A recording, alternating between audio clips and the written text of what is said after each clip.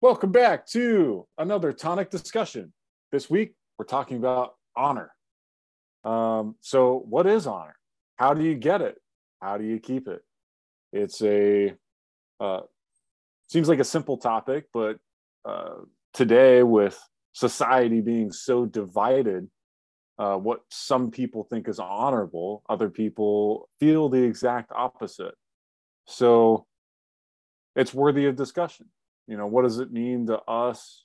What are some considerations? I'll start just by saying that to me, it's simply reputation. So, what's your reputation? If it's good, then you have an honorable reputation. If you do something, perform some action, engage in some behavior that lowers your status and reputation, then that's dishonorable.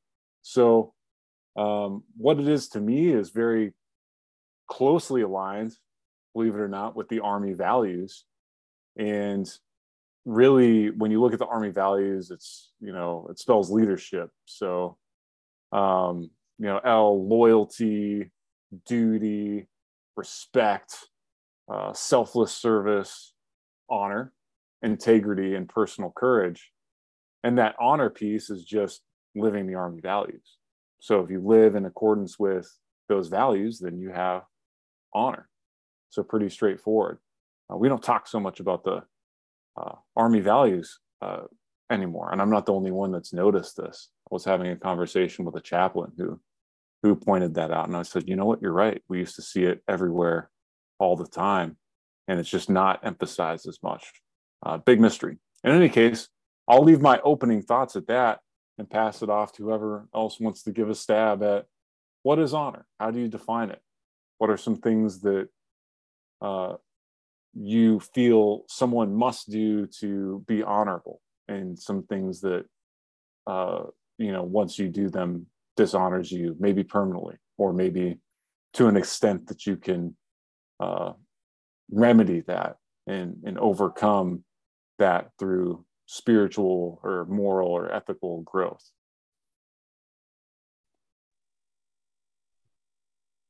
I would say one thing with, the concept of honor is a bit harder to define, but just speaking generally, something like you mean what you say what you mean. You're a man of your word, kind of.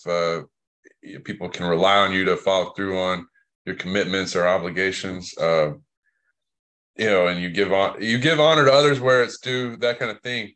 And I guess one thing with just the idea of honor, it seems like that really underlies so much of the social fabric of a healthy society that, if you don't have it, I mean, where we live today, it's like a very low trust society, where people are kind of, what's in it for me? Self-interest is the motivator, and there you got to rely on either a carrot or a stick to get people generally to follow through on things that are needed from them in order for society, to function in a healthy way on even the most basic level, and it seems like that idea of there being this code of honor is something that has been,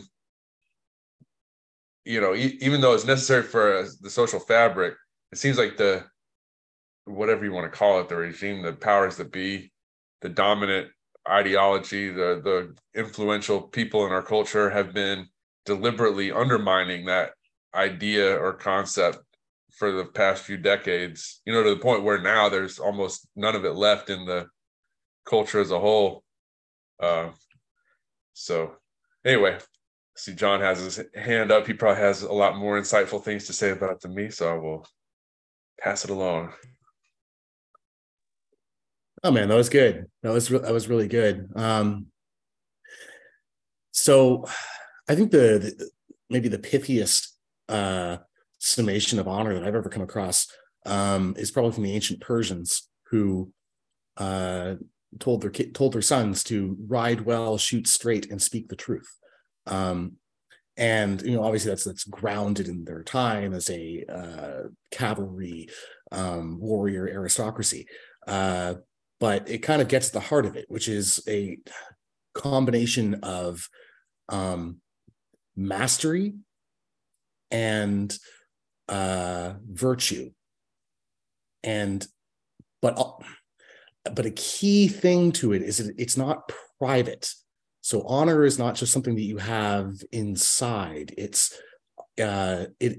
is intrinsically linked to public recognition of those displays of virtuous behavior, and of the mastery of difficult, challenging skills and feats. And so one of the reasons I thought it would be interesting to talk about this today, and our discussion earlier, whose fault it was actually Mark. No. Yeah. That's the first, earliest. How about something like the concept of honor, May 4th? Really? Okay. Yep, it was your fault. But what made me warm to it was that Mary Harrington of Cyborg Theocracy fame had a short piece a few days ago talking about the absence of honor in contemporary society, and how this is impacting men. So her thesis is that males have a deep drive to seek honor. We want to be recognized by other men for having, and women obviously, for having done difficult things and having behaved in a heroic fashion. But there are practically no arenas in contemporary society outside of, certain aspects of the military, for example, in which that can be pursued. Like, you're certainly not going to come across much honor working in accounts receiving or in academia or journalism, what have you. And this has led to the retreat of men into the one arena in which they can reliably find honor, or at least simulation, which is video games, first-person shooters and role-playing games and things like that, where they increasingly put all of their time. And then she sort of goes on and notes how in a lot of relationships you end up with a woman kind of doing the lion's share of the work, both in terms of providing economically, child rearing, all of that, those kinds of things. So having all of the classic female roles, but also kind of taking on the classical male role of providing for the family. And the man is left with nothing to do but sit on his hands, and then, there's computer games. I can satisfy my deep urge for honor by playing games. And this is obviously not an ideal situation for anyone. It's frustrating for the women and spiritually destructive for the men. So she finishes her piece by saying, this is something that we need to think about as a society.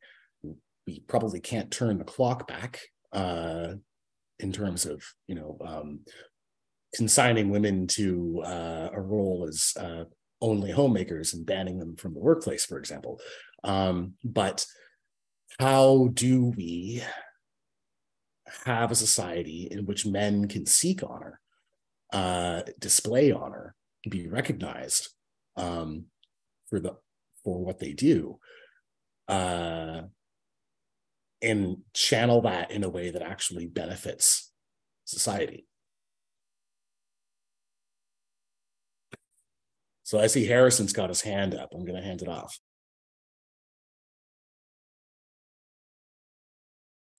But your mic's off. There we go. Sorry. I'll start with an observation that you guys have already kind of hinted at, and or said explicitly, and that's that you don't even hear the word, honor in everyday conversation. You don't hear it in speeches on the news, in in just common discourse at all. So that in itself is kind of that supports, Mary Harrington, her point. It's like, it not only do we not have like honor itself, we don't even even speak the word, so there's no even acknowledgement of its very existence in most of the time. And I think there are kind of two dimensions that, at least that I kind of think of it in terms of kind of like a private and a public. So there's the more, well, there's always a social dimension, but what I mean by private is more of an individual take, like an individual's own, personal honor and the way in which they go about the way in which they conduct themselves. And so that would be kind of along the lines Grant was talking about. But then there's also kind of a public conventional system. Like, now this might have just been an accident of terminology, but in not totally. But in Rome, you had the course of honors, the course of offices, and offices being honors, honorum, and that was the ladder of offices. You start at the low ranks and you work your way up to being a consul. And so there was this very public and explicit set in stone system of honors and political honors. But you could also think of like in the military, I guess, awards and medals, like for bravery and things like that. Like there are systems and like public acknowledgements of achieving certain levels of what that society perceives as a virtuous course of action or behavior, and it's like a public acknowledgement of that. And I guess that even ties into, I would think, maybe we discussed this on Ali's show, the kind of rites of passage. So there's no real rite of passage anymore for becoming a man or becoming a woman, and it seems like, I think there would need to be so both that promotion of an individual kind of virtuous mode of life that isn't necessarily tied to any structured hierarchical system, but there should probably also be a structured hierarchical system that's kind of universally recognized as, well, at this age in life, if you're following a certain life path, then here are some benchmarks. And we still have politics, for instance. You can still work your way up the political ladder, but it's not really tied to any conception of virtue or honor. It's just that, okay, well, you got your start in local politics, and now you're a governor or a prime minister or something. But yes, so I guess how do you guys think that it should tie into? Well, what do you think about the Roman system, or what I'm just calling a public system of like universally acknowledged conventional norms of achieving something? Or do you think that that's kind of too structured, and it should just be kind of the more individualistic take on being honorable in your own life, or both? I mean, do you mind if I jump in here? Hello? Go, Mark. Oh, okay. So it's like interesting, because the first thing, apparently this was my topic, I'm not sure, but when we started talking about it, the first thing I thought was, okay, let's isolate what honor is, because as all of you have basically demonstrated, there's a lot of different meanings to that word. There's a whole cluster of synonyms. There's things like duty, loyalty, respect, glory is a big one. And I think also things like allegiance and obedience, and most of all, deference is the thing that I was trying to find, like, what's the through line here? Whether we're talking about the honor of Cicero, or if we're talking about the French version of it, which I think is much more tied up in the noun form of it. It's a thing. It's something that that you safeguard, something that you defend. And again, as many of you were saying, it's very much related to social reputation. You earn a reputation for trust by being honorable is one meaning of the word. But then again, now we live in this postmodern demolition project of language where you have words that are important words and umbrella words like honor that mean a bunch of different things that are actually just, I think, maybe even the intersection of a lot of different things.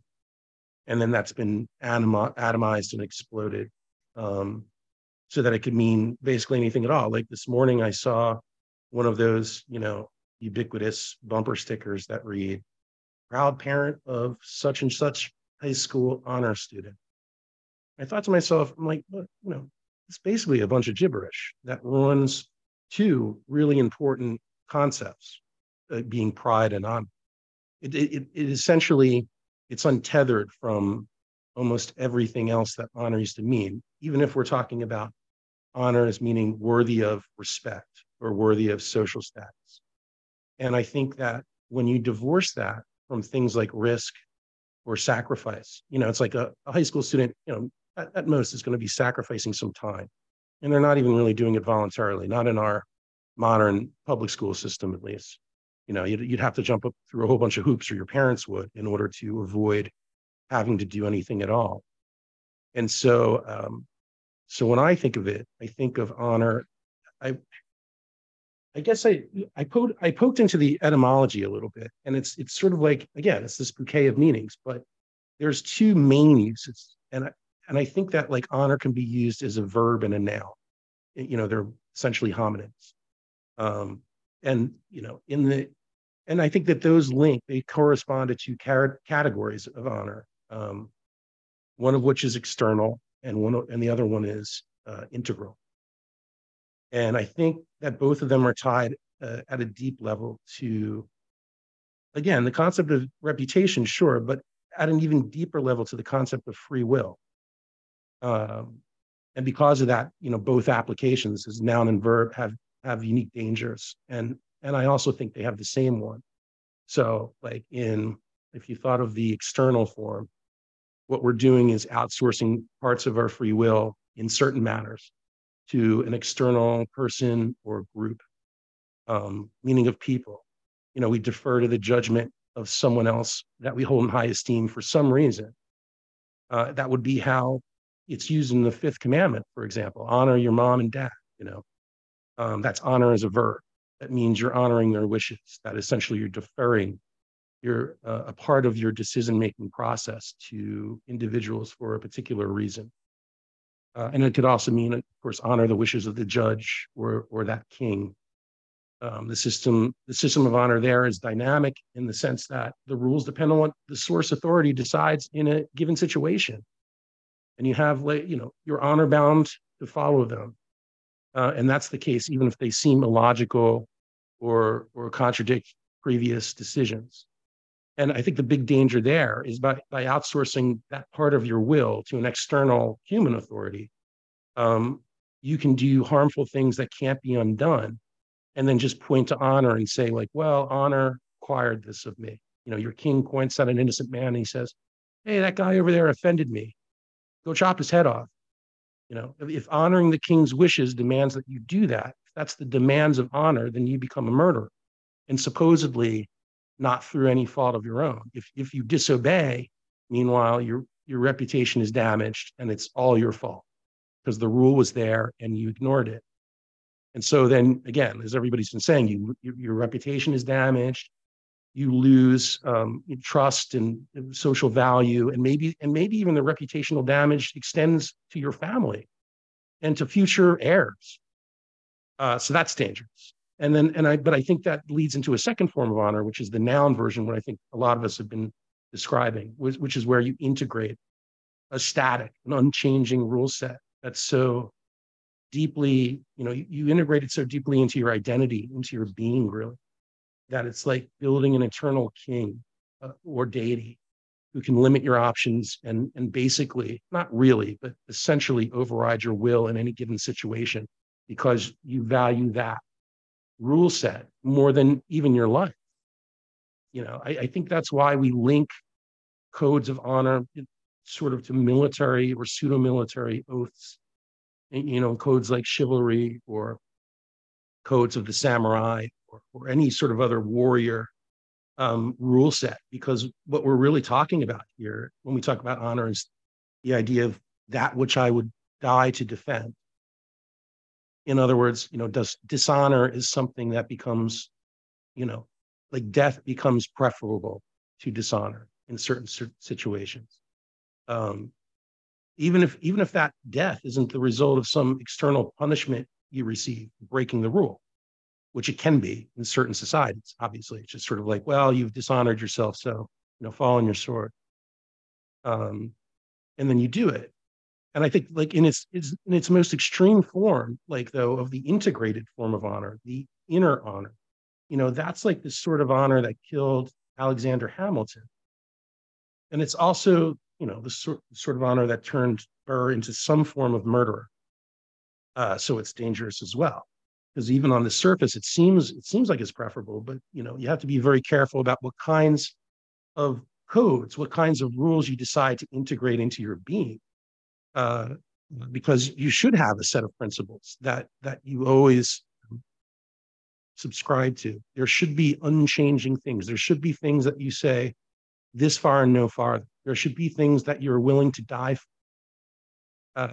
And so I think that's, none of that means, I actually think it's very important to have those principles and have a system.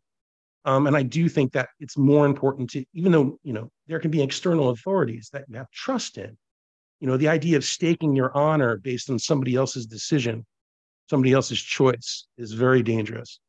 And at the same time, when you integrate a set of rules, a code of honor into your soul, essentially, you got to be very careful about like what kind of a system that is.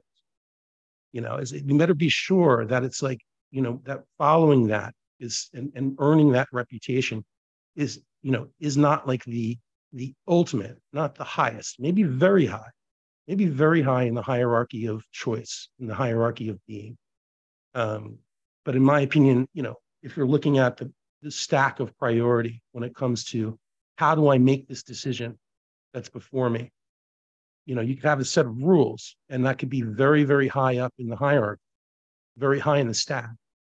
But I think that there's another layer on top of that, and that layer is the one that allows you to choose the best rule set, choose the best set of principles, choose the best honor code. And that, that's what we access to figure out whether we've chosen the correct system. But it's also the layer that we access that allows us to break any rule in that system. If you actually break an oath of honor whenever it conflicts with that higher level.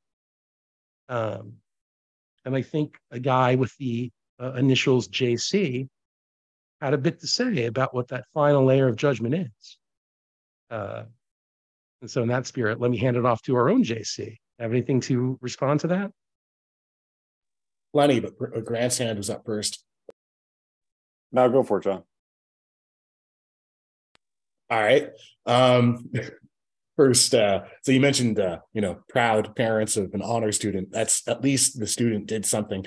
It's better than the proud parents of a gay teen, which I've also seen. It's like, how can you be proud of something that you didn't do anything for? Anyhow, so you get fucked up the ass. That's an accomplishment, right? Be proud.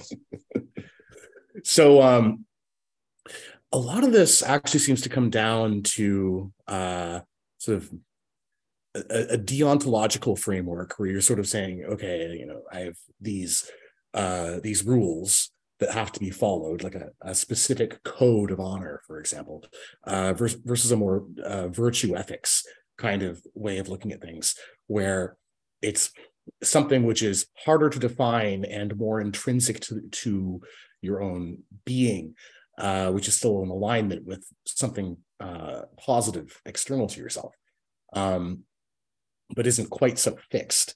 And if you go back to the Roman system that Harrison mentioned, so they had the cursus honorum, which is a kind of like formalized honor system that they followed to try and ensure that only, or primarily at least, virtuous people would get into office.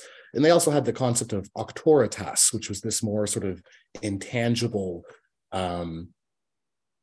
aura that someone would gain through their deeds, essentially, through having accomplished real things in the world above and beyond merely holding a certain office. So, there was the office that you held, and there was that you actually did while you were in that office, which gave you auctoritas if you did it correctly over time. And I think a formal system is sort of necessary because honor as a noun is intrinsically related to external recognition. That's kind of what drives men to be honorable, to seek honor. But at the same time, if it's sort of a purely formalized system, you can figure out how to game any system so that you get the badges and hold the offices and dot all the I's and cross all the T's in this kind of very cynical way without ever actually living up to the ideals that those were all supposed to represent. So, you look at modern American military generals and the fruit salad they wear on their chests. Does anyone really look at Mark Milley or Lloyd Austin or any of these guys and say, oh, these are very honorable men. They are great warriors. Look at all of the badges that they have accumulated over their military careers. Like, no, everyone knows it's a put on, right? Or, the same with like a sort of banana republic dictator with his sashes and medals and all of these things. Like, he didn't do anything to deserve any of that. It's all just a show. So that's kind of a big danger with a formalized system, is it just becomes a show.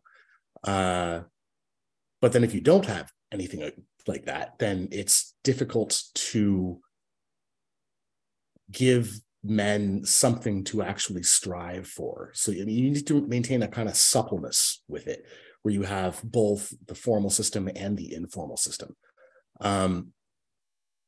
Mark, you also sort of mentioned this whole idea of being willing to die for something. And I think this is actually really important. I think that also gets to this whole question of sincerity versus irony, where our society has become just massively ironic. You're not supposed to take anything seriously. You don't take what you say seriously. You don't take what other people say seriously. Everything is just a joke, and a joke wrapped inside of a joke. Because to be sincere about something is to place some kind of actual value on it. And when you're in a social context where there's liars everywhere, people are constantly trying to manipulate you, it's incredibly dangerous to take anything anyone says too seriously, because they could just be having you on. They could be trying to get something out of you. You become very cynical, and then you lose that ability to be sincere yourself. That's a half-formed thought, but something that just occurred to me. Finally, I wanted to bring up the 47 Ronin, because of course we're going to talk about honor culture. The samurai culture of Japan springs immediately to mind, right? And this is an interesting example of a situation where these samurai were placed in an impossible conundrum, where to maintain their honor, they had to avenge the death of their daimyo, their lord, who had been dishonorably murdered. But then they had also been ordered not to do so by the shogun, and to violate his command would also dishonor them. So, they spent years pretending to be just a bunch of drunks, and on the surface gave up, every bit of honor that they had. And then when the enemy lords guard was completely down. They infiltrated, murdered him, avenged their own murdered daimyo's death, and then all committed seppuku because they had, after all, violated the shogun's command. And by doing that, they sort of successfully solved the unsolvable problem that had been given to them. And that story is really foundational to Japanese culture. It is probably like their primary heroic epic, almost. It has a similar place to like Robin Hood or King Arthur in their civilization, because they solved that problem of honor in such a dramatic way. So I just leave it at that. Those were fairly disconnected thoughts. Grant, what did you want to say? So I don't think that there can be a formal system anymore.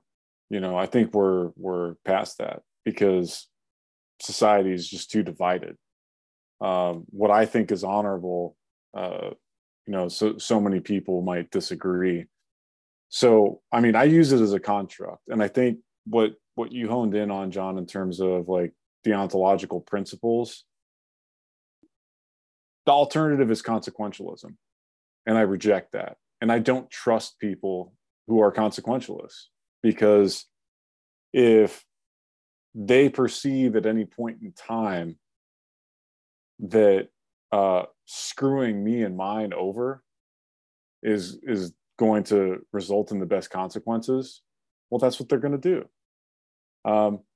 I will never do that. And a part of what honor is to me is having these deontological principles that everyone around me can be sure that I'm never going to violate. And all I can do to prove that is live my life that way and live in accordance with my principles and never violate them. That's the only proof that anybody has. And I want to do that because I want to associate and have and earn the respect of those types of people. I do not care what consequentialists think of me. I care very much what people with deontological principles that are more or less aligned with my own think about me. I'm concerned about their judgment. I'm concerned about being able to associate with them. So you guys, for example, everyone in here is someone that I consider to be honorable. And this is why I'm excited to be a part of this group, is because I want to be associated with honorable people. And, I try and earn that by living in accordance with those principles. And as you noted, John, as soon as you have a system, it's going to be gamed. And it gets gamed in the most perverse way that undermines this fundamental truth. Like, that's really all it is there's principles. Everybody's different, but like, how do we circumvent the fact that society at whole has lost its way? And I think this is how you do it. You have your own conception of honor, and you judge those closest to you based on those principles. And the easiest thing to do really is to judge people by their own principles, right? Because everybody doesn't have the same principles as me. But if they have principles that they espouse and they say, I believe this, or they take an oath to support and defend the Constitution of the United States against all enemies, foreign and domestic, and they fail to live up to that oath, they have dishonored themselves. And I do not care what somebody like that thinks about me. And I am absolutely willing to die to fulfill my principles. Most notably, my boss in the COVID vaccine mandate helped really clarify this to me, because he asked, well, what, I would get asked by multiple people, like, well, what are you going to do if they deny your religious accommodation request? And it's like, court martial, whatever, and it's, well, what if they don't find in your favor? And then it just kind of clicked, and I just, said, sir, they're going to have to kill me. There's no way I'm getting a shot. And he was just like, that's awesome. Because he is of that same mind. He's a man with, the ontological principles that he wouldn't violate. This didn't happen to be one of his principles. This wasn't his quote unquote hill to die on. But I have a tremendous amount of respect for that leader. And I believe that he's an honorable man because he has principles. And I know he has principles, and I know that he followed them. So honor is very important to me. I consider it more of a construct than something that exists, but this is like everything in terms of human values. I think it's ultimately subjective because it's derived from our consciousness. And I have pretty strong opinions on it. And I think that I'm not as concerned about other people's conceptions because I use it. It's very useful to me when I get feedback from people that I consider honorable, that's positive, that makes me prideful. That's how I get pride. And I see it as a privilege to get to interact with such people that I have such high esteem for. And these days, I really don't care that my mere existence is offensive to some people, because I know what side of history I'm on, and I know who my allies are. Daniel. Those are good points, and a good example with your the vax mandate that you took a stand on. There's a couple different threads that have come up that I wanted to just respond to or reframe and pose it as a question for further discussion. One was what Mark and then John had talked about, the being willing to die for something like that angle. Is it interesting? I mean, I think it's true that if you got to have that level of commitment about something, but then that raises the question of like, well, what is it that you're committed to in that way? It seems like that can be a legitimate desire or impulse that gets hijacked by bad actors, like say, for example, in a cult setting, like Jim Jones, People's Temple, there's this quote from A Catcher in the Rye of all places and I don't know if it's Salinger that this was original to him or if he was getting it from somewhere else. I don't recall in the book that he cited anybody else, so I'm assuming it was his, but he said something like, the mark of a immature mind is that it wants to, die heroically for a great cause, and the mark of a mature mind is he wants to live humbly for a good one, or something to that effect. And not to denigrate, I mean, obviously you have people that say like Medal of Honor winners, or some of those citations, you'd say, wow, this person certainly deserves honor, for dying for, to save the lives of his, people to his right and left, or whatever, at great peril to his own life, But then in today's times where we live in a very safe and sheltered society in terms of physical dangers, and so if you have this impulse where I want to have a meaningful cause in my life, that I would be willing to die for, it seems like people, it's similar to like a religious sort of fanaticism, gravitate towards a cause. And if they're not mature in terms of their character development, their emotional maturity, that sort of thing, that they can gravitate towards a cause that is harmful, anyway, I looked at the left today, and I just consider the ones on the ascendant, who have political and cultural power at this moment in the West, and we're seeing a lot of the negative, harmful aspects of their ideology just being imposed, at great cost, to our society. It seems like a lot of that is driven by that same type of impulse to have a cause that you're willing to, die for, which in itself would be a good thing if it was attached to a good cause. But because you have these maybe emotionally immature people with, psychological abnormalities, cluster B type, personality disorders, and that are being told by society. And this is a second point, which maybe I should make later, so this one could get responded to. But people are today's culture. It encourages people to be just affirmed as they are in advance of any, spiritual, psychological, emotional, moral development. And so you have people who are very undeveloped in those ways being pushed towards, here, attach yourself fanatically to this cause, which is bigger than yourself, be willing to go riot or, tear down, destroy society or whatever, right? Like,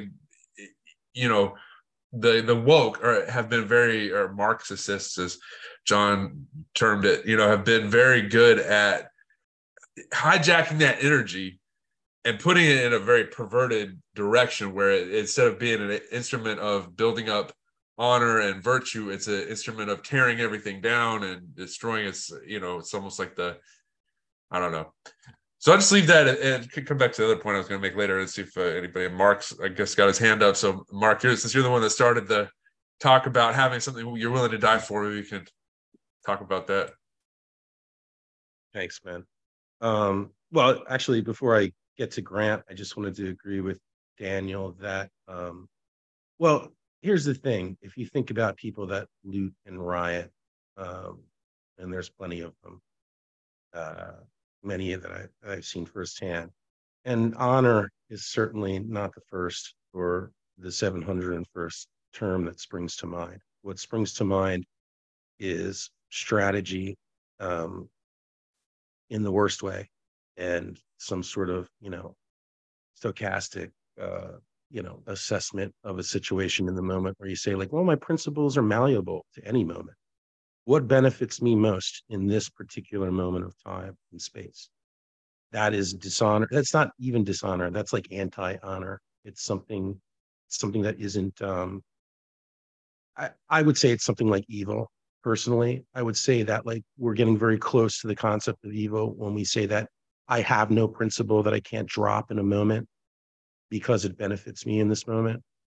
But to get to Grant's point, because I think Grant really got to the heart of what I was talking about in terms of the split between the noun and the verb. When he's talking about his conversations that he had regarding the mandates.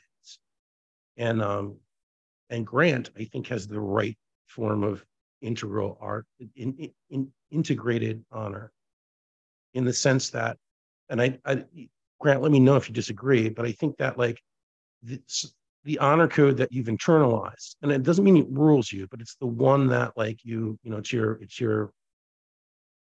your guiding light, your rock, essentially, is the idea that you defend and protect the Constitution, or something like what the foundation of that is, at the very least, right? And here, I'll cut in real quick just to provide clarity on that. It's because I took an oath to the Constitution, right? Not because I'm like, oh, the Constitution is the greatest thing ever. I took an oath, and so I have to fulfill that oath. And I took time to consider before I took that oath whether or not I would be able to be consistent with that, given my values. And, like, that's where the free will comes in. Right. I'm not disagreeing with that at all. I think that it's a difficult thing to define, because there is this intersection between the internal principles and then choosing the external form of that. Like, in saying what you did voluntarily, you said, okay, I will take an oath to defend these things because they're worth defending. And then you're presented with the impossible paradox, as John was saying, like, sort of with the samurai, with the Bushido code, and how, like, there are ways in which that can get scrambled and, like, have paradoxical problems. And, like, I think your problem was a lot easier in some, not to say that it was easy for you to do, but it was easy to decide which side to go towards, in the sense that, just from a logical standpoint, it's just sort of like, this thing that they're ordering is against the oath that I took. Like, in other words, like, your decision, as difficult as it was at a physical level and in terms of like the risk that you were taking on, whether it was social risk to reputation, risk to your job, risk to, I know many veterans who, they will say that like, well, if I get a dishonorable discharge, like that's going to affect me for the rest of my life. It's going to affect my job opportunities. It's going to affect me on a personal, a deep level. And so it's sort of like even threatening that, even holding that, sort of Damocles over your head was absolutely a threat and something that you needed to stand up to. And like, proving yourself honorable in the face of, in my opinion, a dishonorable virus that was going through every strata of society for the past 3 years, whether it was military, whether it was political, professionals, certainly. Like we all kind of had to deal with that. And we all made decisions that hurt us in various ways. I don't talk about my personal or professional life very much, but I absolutely experienced some of that. And I know John has, and I know from talking to people that others of us have run afoul of that. And so like to your point, I think that like when we talk about virtue and we talk about uh, something, adhering to some set of principles that are, abstract in some way. We didn't we didn't invent them, but we can see them and define them and to say that and inhabit them.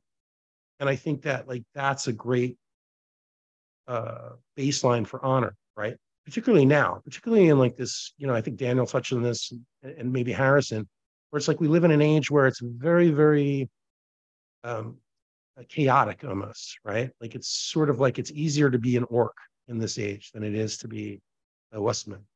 It's sort of like to have no honor, to have no principles, to have nothing that you would die for, or that you would risk everything is very difficult because the complexity is so much more.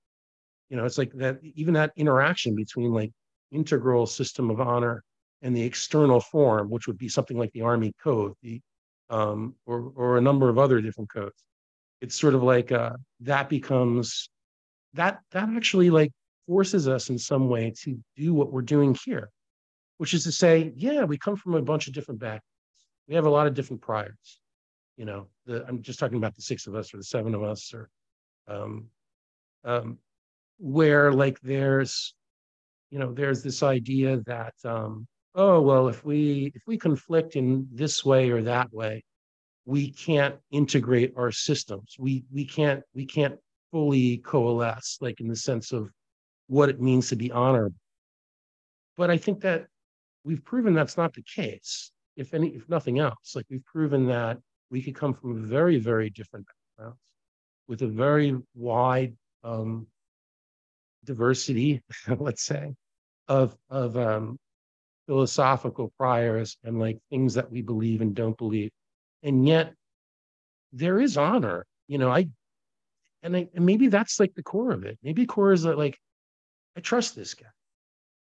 His reputation is solid enough for me because I've seen him go through this fire or that fire. And maybe I wouldn't have gone through those fires. Maybe I would have gone through different fires. But maybe it's just the capacity to say, okay, I know these people will go through fire, whatever it is. And like, in a world like ours, in a world that's sort of on flame, uh, I think that's the most important thing. Whatever our Bushido code is going forward, I think it's going to be it's going to be more fluid than ones in the past. It's going to be based more on like, I can trust, there's a movie, what was the Quentin Tarantino movie? Uh, uh, it was the one, Jackie Brown, right? Like there's a scene in that movie where Samuel L. Jackson's character says, like, I can't trust Melanie, but I can trust Melanie to be Melanie, you know. And I could trust Grant to be Grant. I could trust John to be John, Dan to be Dan, Harrison to be Harrison, and etc. Because like at the end of the day, I know that like when push comes to shove, they will make the decision that is moral and just.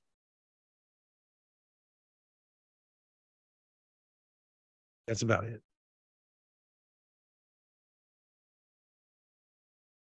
I'm John? sorry. I'm sorry. Who had their hand up first? Was it Harrison or John? No, John did. Okay, Yeah. John, go ahead. Yeah, so like the line you finished with kind of reminds me of something that I can't remember where I first heard of it. It was something like, I wouldn't trust him with my woman, but I trust him with my life. So it's this like deontology question, right? It's definitely impossible and really incredibly important to have guiding principles that you're not willing to compromise on. At the same time, a purely deontological way of looking at things can be so inflexible that you become manipulated. Like someone else understands the rules you live by, and then they can, use those rules to make you do what they want you to do. But then too much flexibility, of course, leads to exactly that kind of consequentialism. And my sort of feeling on it is that an organic conscience that's kind of constantly paying attention to what is happening in objective reality around you and to the particulars of those situations is incredibly important to possess. And this is something that has to be trained up over time. It's not something that, and you can't ever really turn it off. The moment you just start sort of saying, I'm just going to follow these rules no matter what, you're not really paying attention so closely. And of course, if you do the consequentialist thing of like, I'm just going to do whatever is going to benefit me the most right now, then that's not consistent with having a conscience. So you might almost say that honorable behavior is sort of doing or trying to do to the best of your ability what is right in any given moment. Both in terms of what's morally correct and, sort of doing things correctly, right? It gets back to that, ride well, shoot straight, and speak the truth. Is that, John, just for a second, does that mean that we all have the same touchstone? Like, I'm trying to figure out what it is that would be the unifying, I don't know, first principle or law of, say, the bunch of us here, because it's difficult sometimes. What do you think? It is. I think it's a commitment to what's true, honestly. I think that's like the broader thing that brings the sort of dissident sphere. Yeah, I agree. In general, Totally. together is sort of like just being like just prioritizing truth above all else. Yeah, what you were saying about rioters as kind of the ultimate consequentialists, or an excellent example of that, I think is pretty on point. Like, I think if an honorable person will be willing to die for something, I think that is, I don't think there's any way of getting around that. Like, you have to have something that you are so unwilling to compromise on that you will die for that if it comes to it. Not that you'll seek it, but if it comes to it, you will. And there's probably not many things that you would be willing to kill for. Whereas the sort of polar opposite of that is someone who is not willing to die for anything at all, but is maybe much more willing to kill for things. For, for instance, I want your sneakers. I want your TV. I want to have sex with you, even though you don't want to. Things like that. So yeah, I was going to say something about my own experiences with the COVID vax, and like I think the clarifying moment I experienced when it became clear that they were going to force this on everyone. And just like Grant said in the chat, that it was an incredibly easy decision to say, no, not doing it, no matter what. If they'll have to kill me.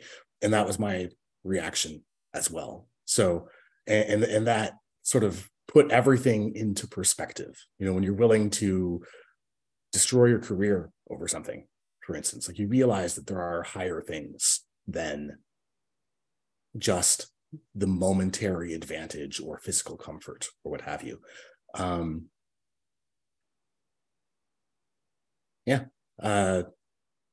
Harrison, what did you want to say? Well,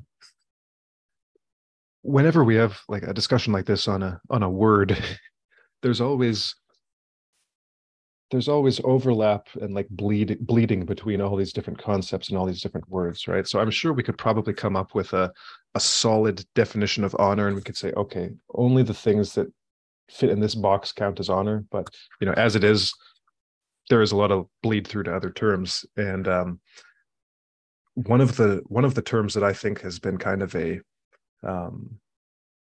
has connections with most of the things that we've discussed is excellence. So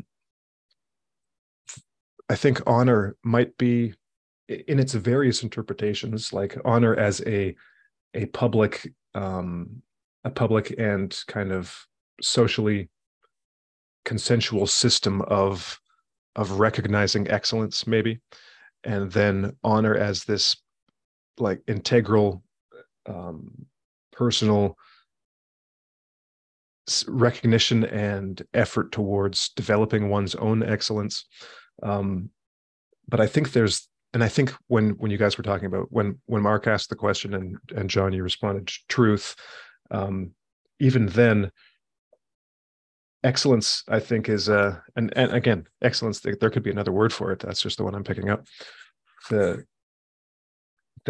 could be some overlap there with truth and excellence too, because it's like, okay, well, if you've got if we have a common goal or a common direction, well, truth could easily be part of excellence. There's like a value to truth, right? And excellence is just the way I see it is the supreme value. And so there's a static element to it in the sense that, okay, well, if you use a physical analogy, you've got the static element of gold having like a high physical value. Gold is an excellent metal, an excellent thing to have. But there's also a time element to it, a dynamic element to it, where excellence is like a goal that you're striving for. It's a future oriented, a future oriented thing that either pulls you or that you feel attracted to, and that you guide your actions to find. And so there are connotations of moral excellence and the recognition of excellence, and that kind of that interior conscience, the excellence of a pure conscience, and doing what your conscience guides you to do, even if it's difficult, even if you have to die. And yeah, there was one more thing, but Grant raising his hand made me lose my train of thought. So Grant, why don't you jump in there? Don't worry about it. I'm sorry, I didn't want to do that. I'll remember it. Okay, so yeah, with respect to excellence and honor, I mean, I definitely think that they're connected. And my big concern is that if we don't kind of divorce ourselves from, these like a rigid, institutionally derived mechanism for establishing hierarchy, like we all agree the institutions are bankrupt, both morally, intellectually, spiritually. So we have to have our own separate means of restoring and using this concept, because it's an important concept. And a part of being honorable, like we talked about how to define it, like the pursuing of truth, the way that I characterize that, because of maybe inherent negativity bias, is I say don't be delusional, because that's the real danger, is that you pursue the perception of excellence, or the perception that you are honorable and that you live in accordance with your espoused values, in spite of the fact that it's very obvious to everybody except for you that you don't. And what we see on like a societal scale now, we've all kind of acknowledged this is not a word that gets talked about. And it's because it used to be something based off of community. The environment that we evolved under, our psychology is all tied up in, having a reputation and trying to elevate reputation. but the rules of the game and the way that it all works is supposed to be in a small enough community that there's consequences for breaking these social rules and doing things that are traditionally understood to be dishonorable, which to me is hypocrisy. Those are the main two rules. Is you have don't be delusional and don't be hypocritical, because being hypocritical is essentially you're socially cheating. You're saying, hey, these are my values, judge me based on these values, and then you're trying to sneakily not live in accordance with those values when it's convenient and can benefit you. So that's how I try and define it. But in terms of achieving excellence in the situation that we find ourselves in, we don't have these small communities. Now, your reputation is spread out over the internet, where you can craft a narrative and have a brand. And if you're really, really rich, like Jeff Bezos, you can buy an entire newspaper in order to protect your reputation. Bill Gates does the same thing, where, ostensibly as a merchant, you're providing something of value. Like that's a noble profession. It can be honorable, but those two companies, like in the case of like the Bill and Melinda Gates Foundation and what Amazon does in their origins, they're not connected with that purpose. And then because they don't have to be. And then you have this whole ability to shape perception. And that's where everybody's focused on, is how can we shape perception? How can I look like an honorable person? Because now all of a sudden in the current environment, it's possible to do that. It's not something that would have been very easy to get away with in smaller communities. And I think the solution is we can just kind of focus in on it as a concept and call a spade and develop kind of a social technology for filling that gap, and recognizing that it is a gap and it's being exploited, and just recognizing these people that target perception and public relations for what they are. Yeah, Harrison, go ahead. Well, yeah, that reminded me of the one thing I was going to say. Ties into what you're saying, because it reminds me of something that Dabrowski wrote, another Polish psychologist, on, because his system was developmental, so higher and lower levels of basically one's personal development, and one of the factors of a highly developed personality he called authentism, like authenticity. So basically not being fake. And one of the examples he gave from that was that, for example, if you are given an honor or a recognition for something that you personally think you didn't deserve, or that someone else deserved, that a person with authenticity, with authentism, would either refuse the award or say, no, this other person deserved it. So there's I thought that was an interesting, an honorable take. So in that sense, it would be honorable for Dabrowski, it might be honorable to refuse a public honor if one felt that one personally didn't deserve it. You don't just take credit for something that you don't think you actually deserved, whereas that's the total opposite of the totally fake hypocrisy that you're observing, Grant, about PR firms. And I mean, I was just watching commercials the other day, and it just, every time I see a commercial, it reminds me how totally fake everything is. That you want to create the image of it. It's just got, it just really rubs me the wrong way how fake everything is. So that you just put up a totally created image of what you want to present, and then that the people that are creating the ads, the people who the ads are created for, the people in these companies, I mean, they don't live up to that image whatsoever. It's a total media creation, and everyone knows it's a total media creation, and it's just very vomit inducing. But I just wanted to bring up that point about authentism. That's the thing I forgot to say. So carry on.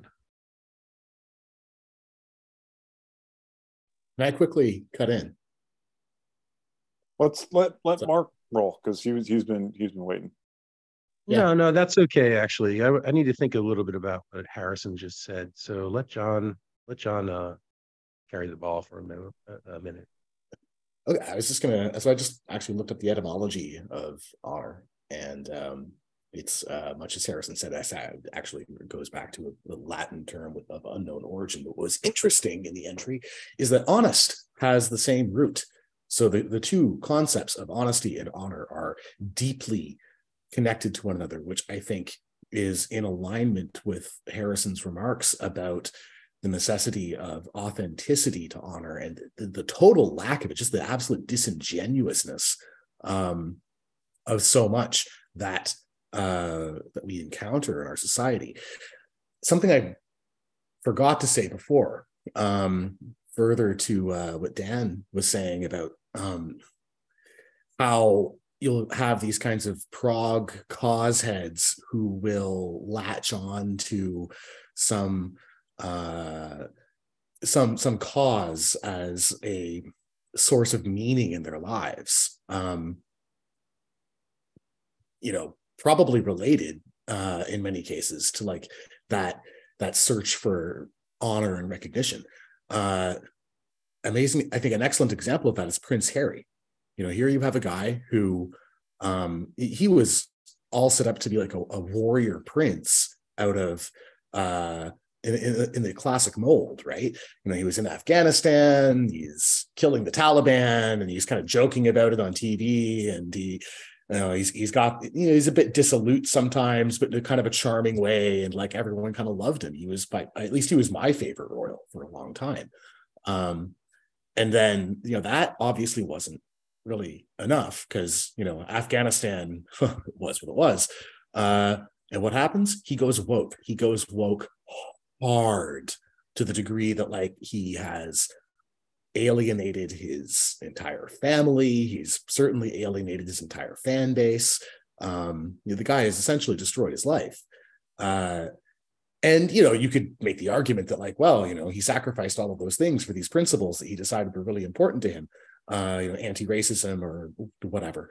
And yeah, okay, I guess, but that I think he kind of failed a test of discernment there in terms of attaching himself to something that was actually worthy of that kind of energy, and that destroyed him in the end.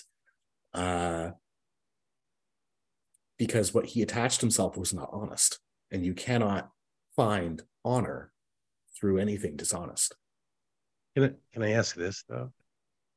Jump in, because I've thought about Prince Harry too, and I thought to myself, sort of like he seems to be skipping from one system of dishonesty to the next, in the sense that you call him the warrior prince, and I read some bit of, well, as much as I could stand, of his passages about his experiences in Afghanistan.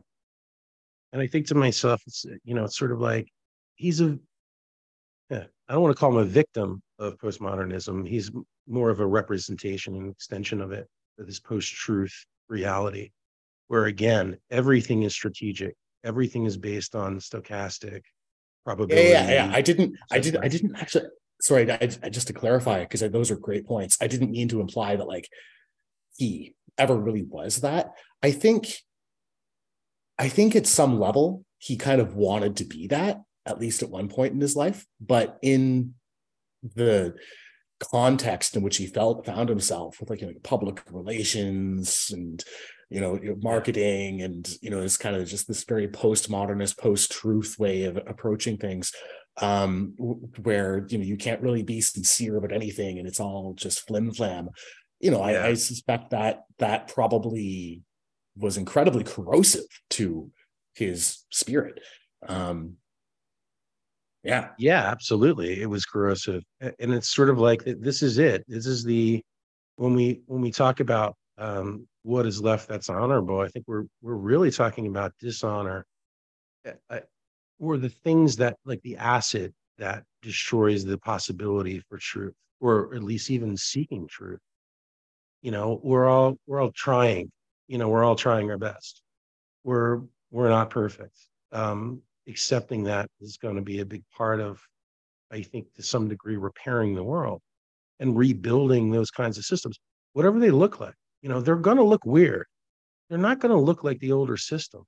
I don't think. I think there's whatever we cobble together of sensibility, of the idea of some sort of intelligible moral order, like whatever it is that like we end up integrating in ourselves, it's going to look different than previous generations. It just will. There's no getting around it. Like we've the level of complexity that, you know, I'm sitting here speaking into a microphone setup that I kind of cobbled together this morning. It's just sort of like we often don't give ourselves enough credit for how much complexity we need to deal with on a daily basis that every other generation, including like ones that are still alive, interestingly enough, like someone who's 90 years old, like let's say Noam Chomsky, for example, who recently was exposed as yet another, you know, compromised target of, well, the globe spanning nightmare squid, whatever you want to call it. Like you look at somebody like him, and it's just sort of like I read works of his, like works of Chomsky about natural language programming, you know, and which delved into sort of, you know, Cartesian theories of automata, and it goes into a lot of different areas. And like, you know, but at the end of the day, like I had the judgment on Chomsky. I was just like, okay, he's my postmodern enemy. I understand this person now. This is not a trustworthy person. And like they continually expose themselves because they have no honor. You know, Chomsky appears on the list of, you know, on Epstein's greatest hit list for the same reason that if Foucault was alive today, he would appear on it.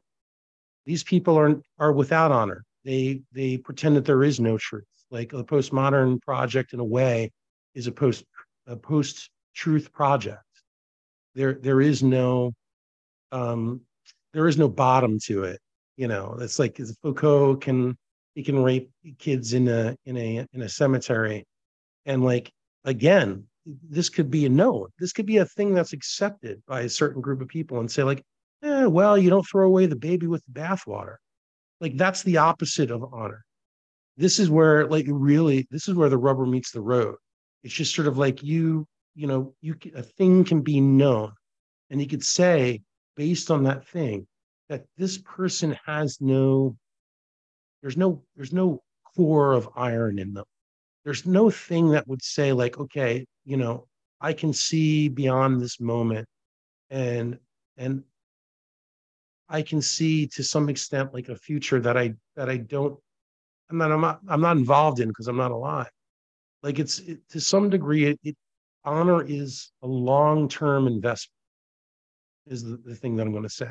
It's sort of like, and that long term is, you know, eternity to some degree.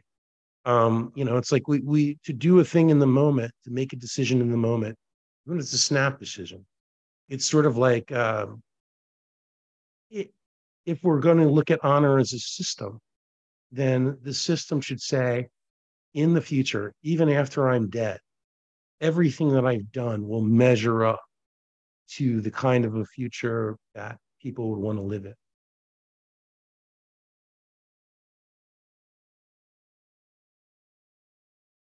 Daniel. I'm sorry, Daniel. Daniel, go ahead. Oh, sure. Yeah, what you're saying about Foucault and Chomsky and people like that, it kind of brings to mind a comparison of a moral philosopher in 323 BC versus a moral philosopher in 2023 AD. You know, like how I guess with ancient philosophers is like they did philosophy. It was like a way of life, how to live well. There's this idea supposed to be reflected in a lifestyle more than theory. Whereas today, you know, you can have a moral philosopher. It's like could give you a whole dissertation on, you know, some moral position, but it may or may not have any morality that they live by, really. You know, it's just, it completely is divorced from any kind of practice, any kind of, you know, and I guess it's right. No, I agree.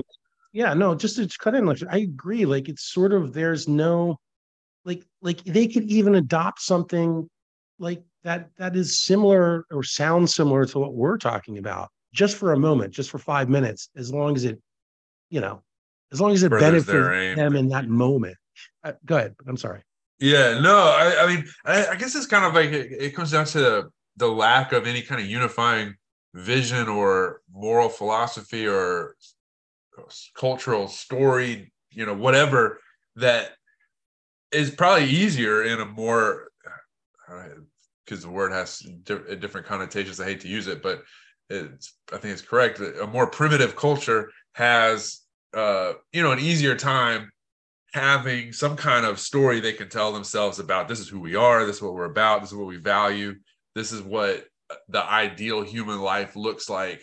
So there's an easier time of forming, moral judgments or some sort of character in line with that. Whereas in today's world, everything's been deconstructed so much that there's no unifying vision for what a good life should even be. And so you have these. And I have been thinking about this. Like, I don't know whether it's possible, is it with your moral philosophy, it's either got to be grounded in something else, or it's just, kind of self-referential in a circular way or arbitrary posited, or it's self-evident if that's possible. Maybe it is. I think an argument could be made that it is, but you have, I wish Luke was here because he's more the expert in this. Just the highlights of moral philosophy, of like virtue ethics with Aristotle and others, that, a good character precedes right action, that, in order to do right things, you develop a good character. And then the deontological, Kant being an example of this, like have these right rules of thumb or whatever that reliably give you the right action in a circumstance, and that's what's to be emphasized. And there's something to be said for that, because to develop good character, you got to practice right action, I suppose. Or there's which I kind of prefer better, a blend of this is like something like Aquinas's natural law theory, but based on of human nature, like a natural law moral philosophy based on a human nature, where with human nature it would be what is, and here I'm question begging, I know, but it's what is strong, what gives a person strength and excellence and a good life, like that kind of thing, like in us, I guess, looking at how people live and how people live in ways that are healthy in the sense that, you talk about integrity, like a structural integrity, like that, where the whole thing coheres and it's flourishing and it's optimized for people to live well. For example, people to raise children and have good relationships, parents with children, spouses, happy, healthy, flourishing marriages and flourishing, families and flourishing, neighborhoods and civic groups, people to the needs that people have for fellowship, belonging, camaraderie, physical health, and emotional well-being, all that to be realized, and to say then that informs the virtue ethics or the right action, which I guess are two sides of the same coin. But what we have today is like you have feminist care ethics, which and you also have the consequentialism, the utilitarianism, and both of those, to me, they're useful in so far as they can act as checks on a moral system, not as the foundation of the moral system. What I mean by that, like, say care ethics, and this was the idea that as a feminist alternative to male dominated moral philosophy, where it's like it's all about the relationship of mother to child, and that sort of caring, that's supposed to be the basis for a feminist morality. But what we have is like the longhouse, like John's article about the safetyism. The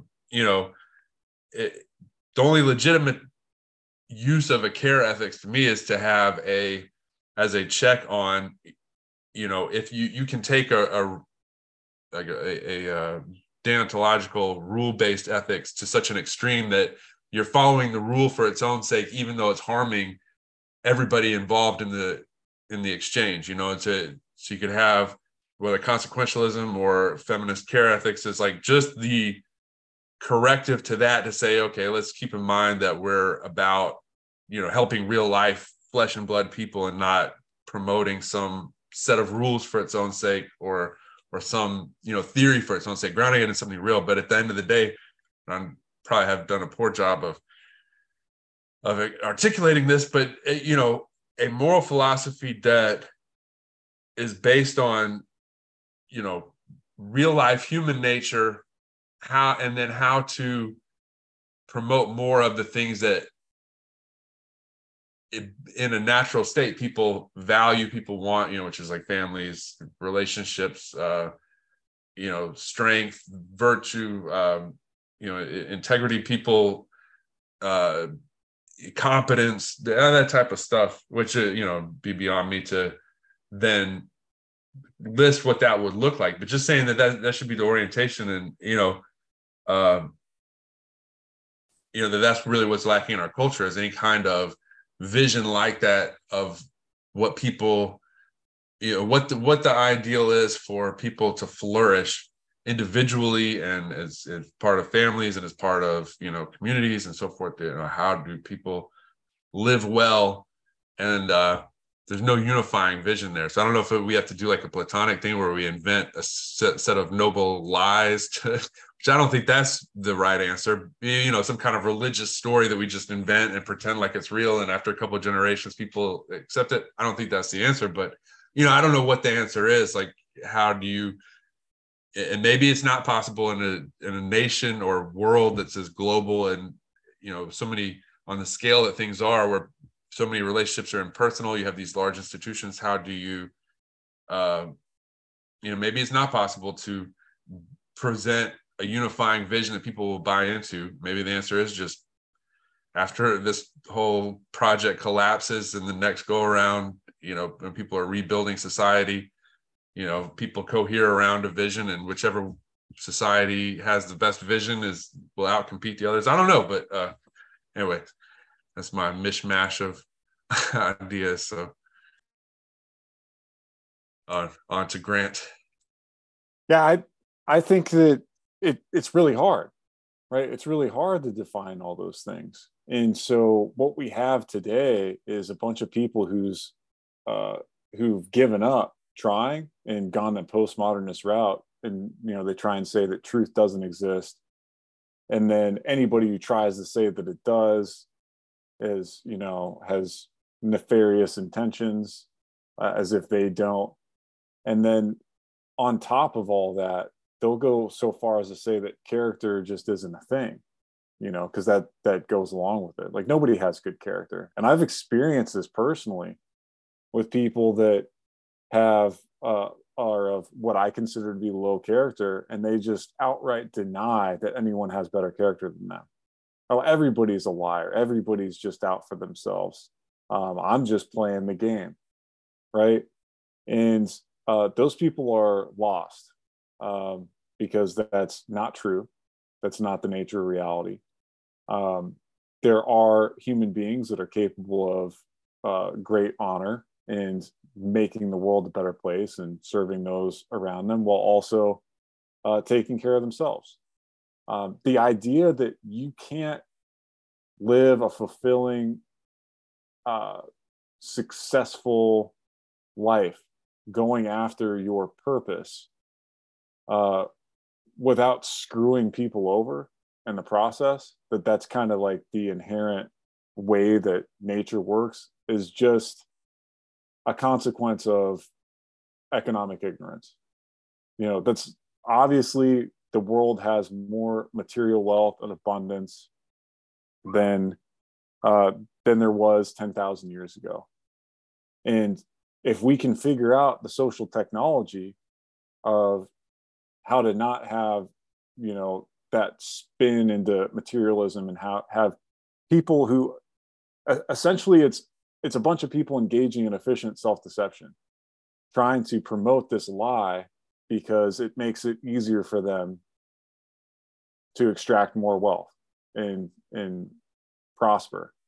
I view that it's very simple to me. There's a legitimate way to prosper, and that is through service to others. You don't take it out of somebody else's hide. You produce value by becoming excellent, developing skills, and then you get a share of that value that you produce in order to get by.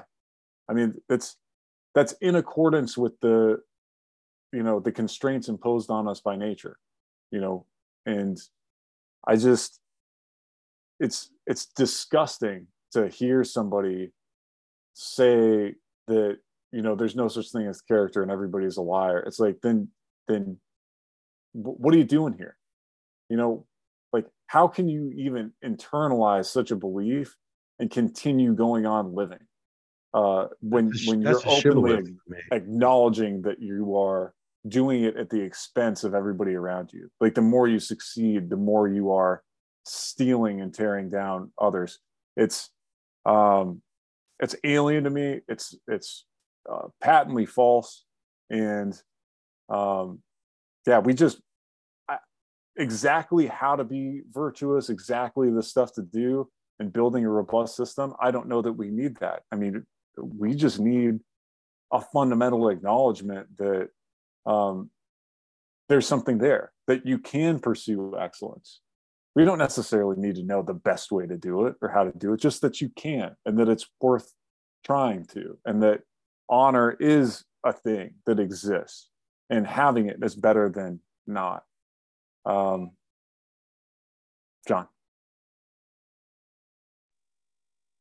That was great. I'm going to propose that we do concluding remarks. How does everyone feel about that? Yes? Cool. So these will be mine. These will be mine. Brothers will fight and kill each other. Sisters' children will defile kinship. It is harsh in the world, whoredom rife. An axe age, a sword age, shields are riven, a wind age, a wolf age. Before the world goes headlong, no man will have mercy on another. That is a description of Ragnarok, the winter of the world. You find similar descriptions of what the Kali Yuga looks like in the Indian tradition. And, this sort of makes me feel that these sorts of times have come before. And, we can certainly look at history. We can see the decadent periods and all sorts of civilizations when honor and all conception of honor, all belief in anything good in the world, in virtue, in honesty, just leaches out of society. And everything kind of falls apart, not just socially, but at a psychological or emotional level that destroys people as well. So the Mary Harrington article that kind of partially inspired this episode, it's actually titled The Incredible Shrinking Men. Just Incredible Shrinking Men. And I think that title on its own gets at something important here, is that when you're deprived of honor, internally, the practice of it, the external recognition of it, you are diminished. As Harrison said, this is tightly wound up with this notion of excellence, of pushing for something higher and better, of growing, of virility and vitality and mastery. You take all that away, and you get your opposites. You get decay, and you shrink, right? I think there is a hunger out there among some people who haven't fully succumbed to this. And I think even amongst I think a lot of the kind of low character people who say, there's no such thing as honesty, everyone's out for themselves and so on. I think a lot of cases, they're probably wounded idealists. They'd like to believe, they'd like to practice it, but they haven't experienced it. And it's just easier to take the path of least resistance. They could probably be improved if the social standards improved, they would hold themselves to them. But it falls on, those of us who haven't succumbed in that fashion to point the way towards and start building something better. Mark mentioned, the honor code, the kind of new Bushido that we're going to have to develop. And I think that is absolutely going to be something very important in the coming years. We have this problem of an elite, so-called, which is not elite in any way, except that they have power and wealth, but they are awful in everything. They lie, they cheat, they steal. They are hypocrites in every possible respect. They engage in perversions of the most monstrous sort and encourage others in those.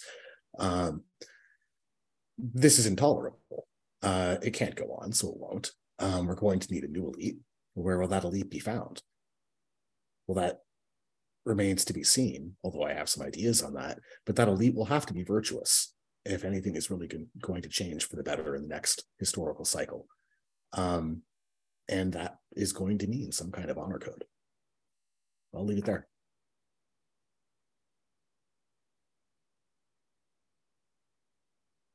Anybody want to go next? Okay, I'll go next. I'm sorry for interrupting Grant in his magnificent tract there, because he said something that really stuck out to me, which is that we see this, actually see people and hear them, and sometimes they're even in our own lives, and it's an insane thing to experience. To hear someone that you grew up with and know and ostensibly trust and love, and then to hear them say these things, to hear them say, well, there is no truth. Everybody's really out for themselves, ultimately, underneath everything. And you hope, like I do. I had an experience of this sort in the past couple of months, where there was someone I've known for almost my entire life, and they were saying these, and like I could not wrap my head around it. Well, I could, obviously, because I've seen it permeated throughout culture and in some ways throughout the world. But it's just sort of like it hits home when it's somebody that you said, like, well, I've known you. In this case, it was a woman that I've known from when I was a very young man, essentially a child. And to see people like say it is creepy, because it amounts to people that are you hate to say lost. I hate to say lost, at least. I am believe it or not, I'm an optimist. I believe the cat can be found. But it's difficult. There's a very, very thick shaft that's happening right now. A very thick fog. And to John's point, yeah, there needs to be a code that's developed, but it's not going to be like older codes. I don't think it can. Like, I think that, to say like, okay, well, we're going to commit ourselves to the truth. Well, that's going to be similar to what some bad people will say. They'll say, we also commit to a code, and it's also about the truth. And by the way, here's our committee of truth. Here's our ministry of truth. If you doubt us, just go to Snopes.com or something, and like, we'll prove to you what is true. We'll come up with a system that allows you to test yourself against it. And weirdly enough, like, all of those truths will support the idea of you just doing whatever the hell you were going to do anyway. And again, we can't have that. We can't have chaos. We need to, even though I started this by saying that, like, by criticizing to some degree the idea of an honor code, the fact of the matter is that we do need an honor code. And that honor code is going to be based on something like what Grant was saying, where it's just sort of like, yeah, I'm listening to what you're saying, and I disagree with A, C, and F, but I can tell somehow that you're looking for the truth, and that you're telling me the truth. You're telling me you're telling me the truth as far as you can grasp it, and it's sort of like, and that's what I think everyone is doing. Well, not everyone, but like everyone in our circles is trying to say like, okay, I'm trying to grasp because this is a dangerous situation, because we have like a lot of orcs and goblins running around that are just saying, hey, there is no truth, and by the way, gimme, and in John, since John provided a quote, I found one from Tolkien, from his letters, which I think in part sums up the problem. And so he says, in The Lord of the Rings, the conflict is not basically about freedom, though that is naturally involved. It's about God and his sole right to divine honor. The Elder and the Númenóreans believed in the one, the true God, and held worship of any other person as an abomination. Sauron desired to be God King and was held to be this by his servants. If he had been victorious, he would have demanded divine honor from all rational creatures and absolute temporal power over the whole world. And so there I say, like, okay, so honor is something like, yes, I don't know if it's generated from within or if it's something it's something that you adopt and integrate. But there are different hierarchies to it. And so as you go up far enough, you say like, well, I have honor within myself and I have this code within myself and I will follow it, and I will follow it to the truth. I think outside of that, it does get more dangerous, because every time you export it to a different authority structure, you have to realize that that authority structure also exports or outsources their authority to another level higher. And that ultimately, you probably are going to find yourself either on the side of truth or untruth. And hopefully the system of honor that we develop will be on the side of truth. And that's it. All right, I'll end with a quote too. We'll be doing at least a couple shows on the Forest Passage by Ernst Jünger on mind matters, and so with it fresh in my mind, I wanted to read something from near the end of the book. So he writes, "Whatever the situation, whoever the other, the individual can become this fellow human being, and thereby reveal his native nobility.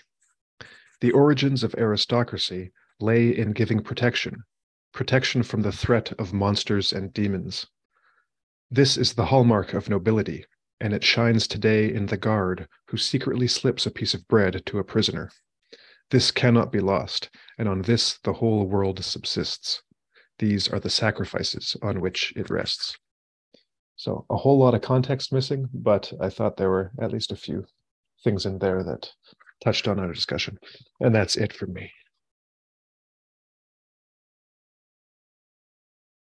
I guess the thing to do is to end with a quote, so I'll follow suit. I was actually thinking about this quote from G.K. Chesterton and The Everlasting Man, and my own experience with theism. I've been most convinced of it when I guess by it, not so much seeing goodness, but seeing the evil in the world and thinking like, wow, if there's people and forces this depraved acting on us, and if there seems to be this fatal flaw built in, then maybe there is some, opposite, I guess the symmetry, but maybe there's some opposite, form of goodness that would counteract this.